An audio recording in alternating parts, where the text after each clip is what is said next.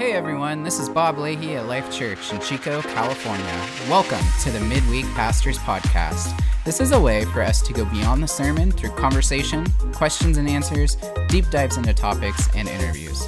Whether it be in your car, at the gym, or hiking in Upper Park, we hope that this podcast really encourages and equips you wherever you're at.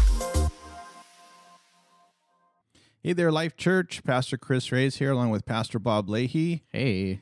We are doing another weekly podcast, and we want to make sure that you guys know that you can contact us anytime and say, hey, will you guys please talk about this? Will you talk about this topic, this theological point? Anytime. Pastor Chris is available 24/7 to talk about podcasting. Because what it does is it helps us understand what you, Life Church, what you guys are thinking about, praying about, trying to figure out in the Bible. So just send us an email, info@lifechurchchico.org, and ask us tons of questions. Label it Dear Pastor Bob. Hey, Pastor Bob, you preached a couple of weeks ago and loved your sermon talking about Tabitha or Dorcas, but you also opened up, I think, our eyes here at Life Church, taking a broader look into the effects of our actions, the deeds that we do, and the long-term effect that we can have on the lives of people. And in Dorcas, Tabitha's case, she was loved by everybody, and then suddenly she died. And then everybody got in touch with, oh my gosh, we're going to miss this amazing woman. And so she was brought back to life. Obviously, Peter prayed for her, and I imagine there was a lot of joy and celebration.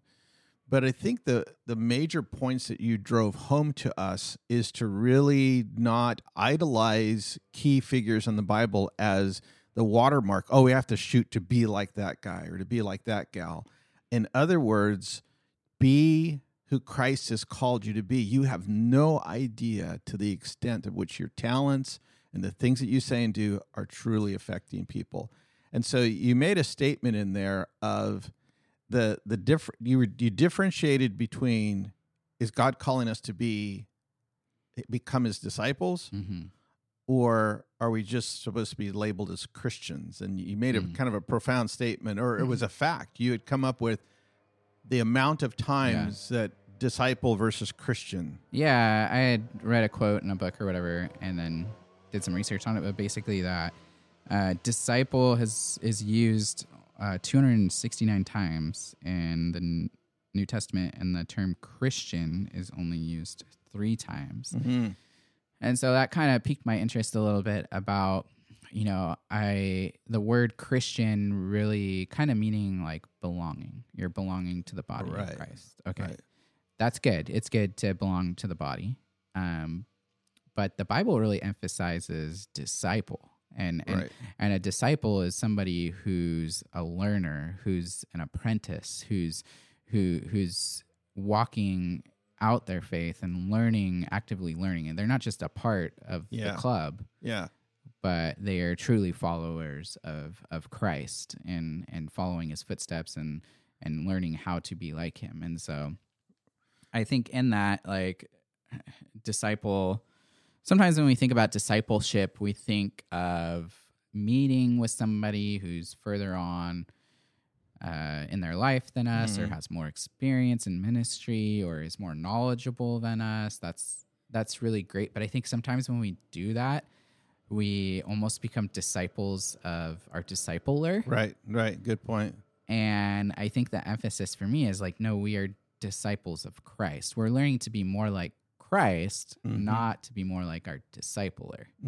And so that thought process, as I was preparing for my sermon, I found to be a little challenging for me and interesting, because there are people that I look up to in my Christian faith that I'm like, oh, I want to be more like Pastor Chris, like in areas of theology and stuff. And like when I'm preparing for a sermon and I ask Pastor Chris a question, he just lights up and gives me all the information and all the great talking points for my sermons. And so I'm like, man, I wish I was like Pastor Chris. But in reality, I want to be like Christ. Exactly. And I see those highlights of Christ in Chris that draw me towards Chris. But the reality is I want to be a disciple of Christ, not Chris. Right. So, Well, let's unpack that a second. If you think about let's just pick on Americans. We live in America. We're Americans. But even in saying that, you have generations that, in order to identify yourself, you give yourself a label. I am this or I am that. Well, the proof is in the pudding, like you're saying, is how do you act out whatever it is that you've learned? If you've had if you're studying under a master, carpenter, or whatever it is, you become the apprentice. The proof in the pudding is, can I utilize the tools and make things not exactly like the journeyman did, but can I, what I've learned, then do something and create something? And so have we lost that, Bob? Have we lost that understanding of being a Christian is just ticking the boxes? I go to church, I pray, I read the Bible because that's what I'm supposed to do, versus here are my tools to become like Jesus. right. I don't, And to do as he does. I think there is a problem in today's Christianity of consuming and just gaining knowledge and puffing up and getting all that information and stuff, and then not actually doing and not seeing the fruit of it in your life. And then I think that there is and also a little side note that I was just thinking about, that I know people who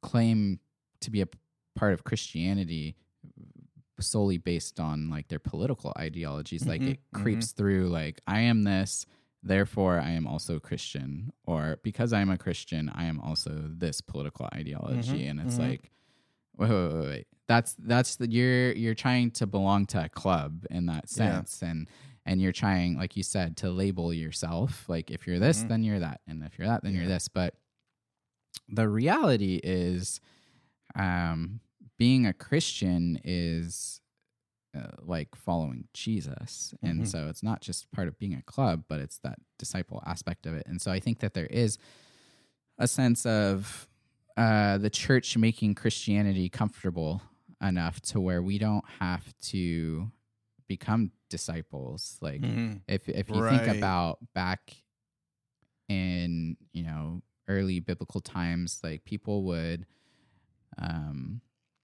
just be walking from city to city or from place to place, and they would be having to walk with their teacher or their rabbi and like be close to them while they're walking and listen. And I shared that quote that I read out of a John Mark Comer book about like disciples being covered in the dust of a rabbi because they're walking so close. They're walking so close. I love that quote.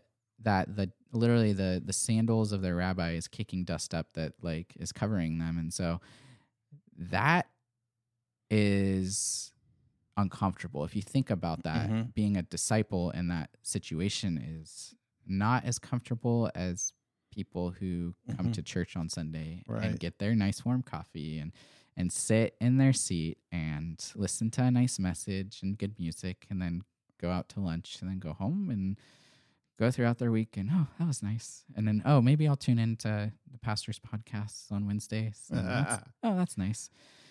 Well, but I think what you did in your sermon and what we try to do in all of our sermons and then even in our podcasts is that we're trying to deconstruct a limited version of what the Bible says or what words mean.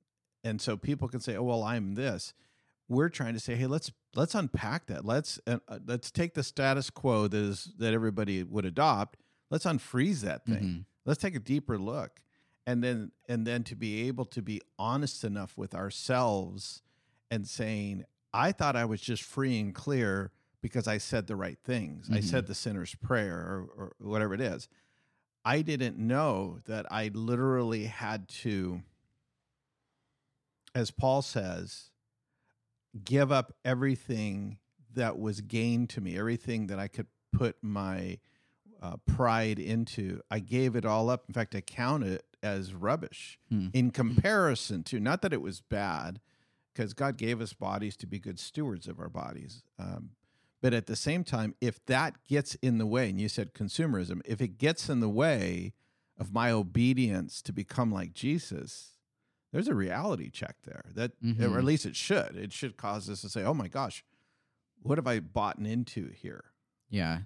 Yeah, totally. I was just thinking this week, maybe this is off topic, but just things that I've loved throughout my life, like, and this week has been a rough week for me, and just thinking about like, man, things that I have claimed in the past as part of my identity, even as I became a Christian, like they still were things that I loved and enjoyed. And so playing and making music, I'm not talking about playing on Sunday morning. I'm talking about actually like being creative in music, being in a band, playing crazy shows with really loud people.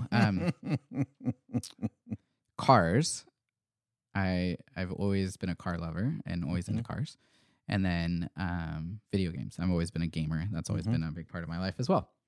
And so I look at those three things, that I hold dear, that are hobbies, that are things that like bring me life. And I've been looking at my life I'm like, those really aren't a part of my life right now. So there's this tension that I feel where it's like, life is busy. I have kids.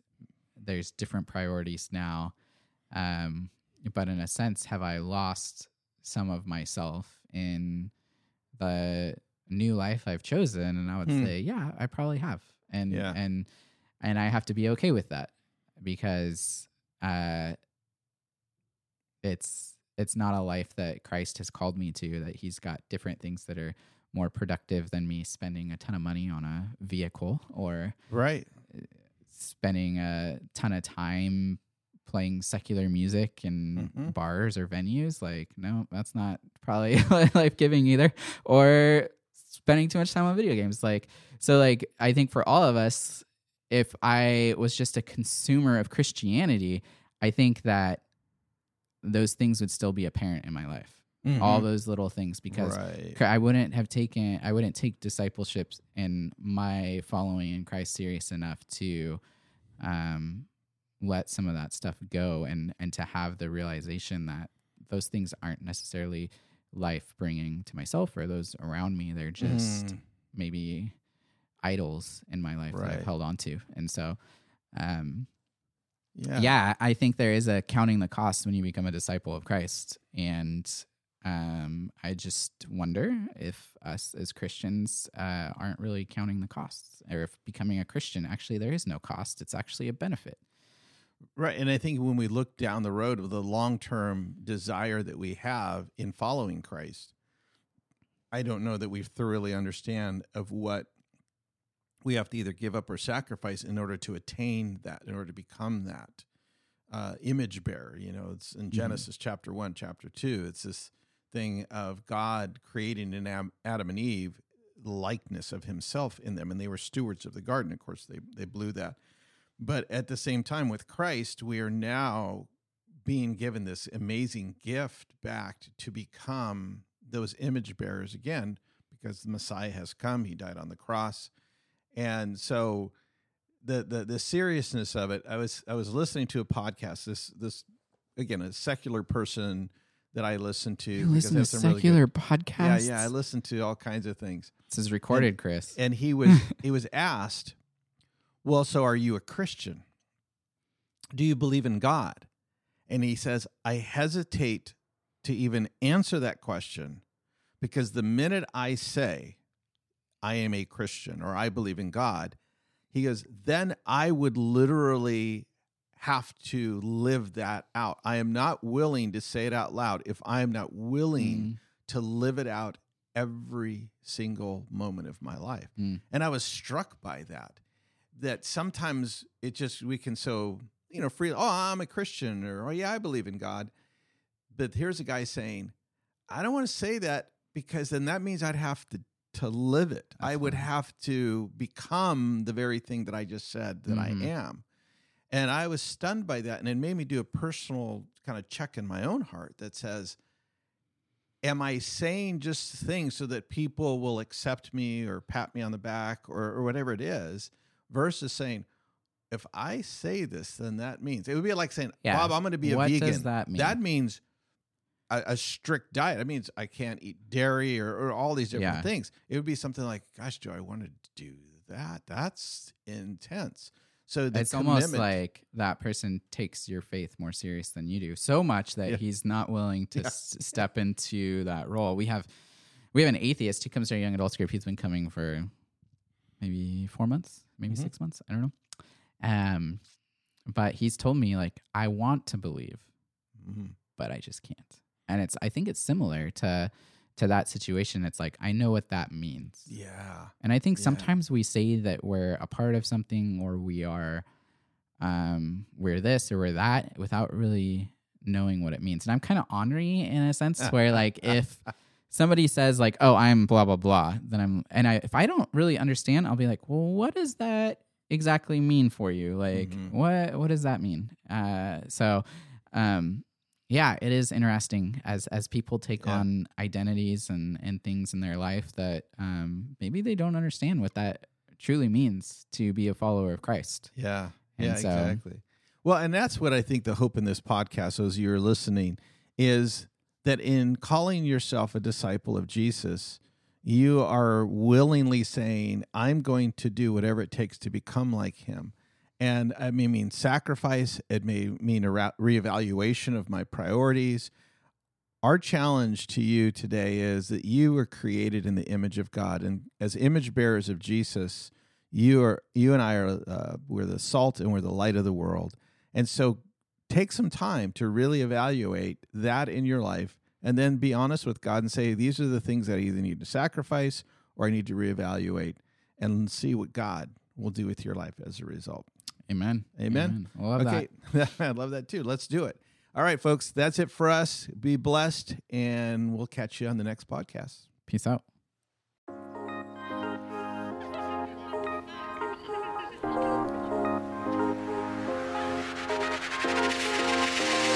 Thank you for giving us a listen to this week. If there's anything that you'd like to hear on this podcast in the future, if you have questions, or if you'd like to hear us interview someone, please send us an email at info@lifechurchchico.org. Have a blessed week.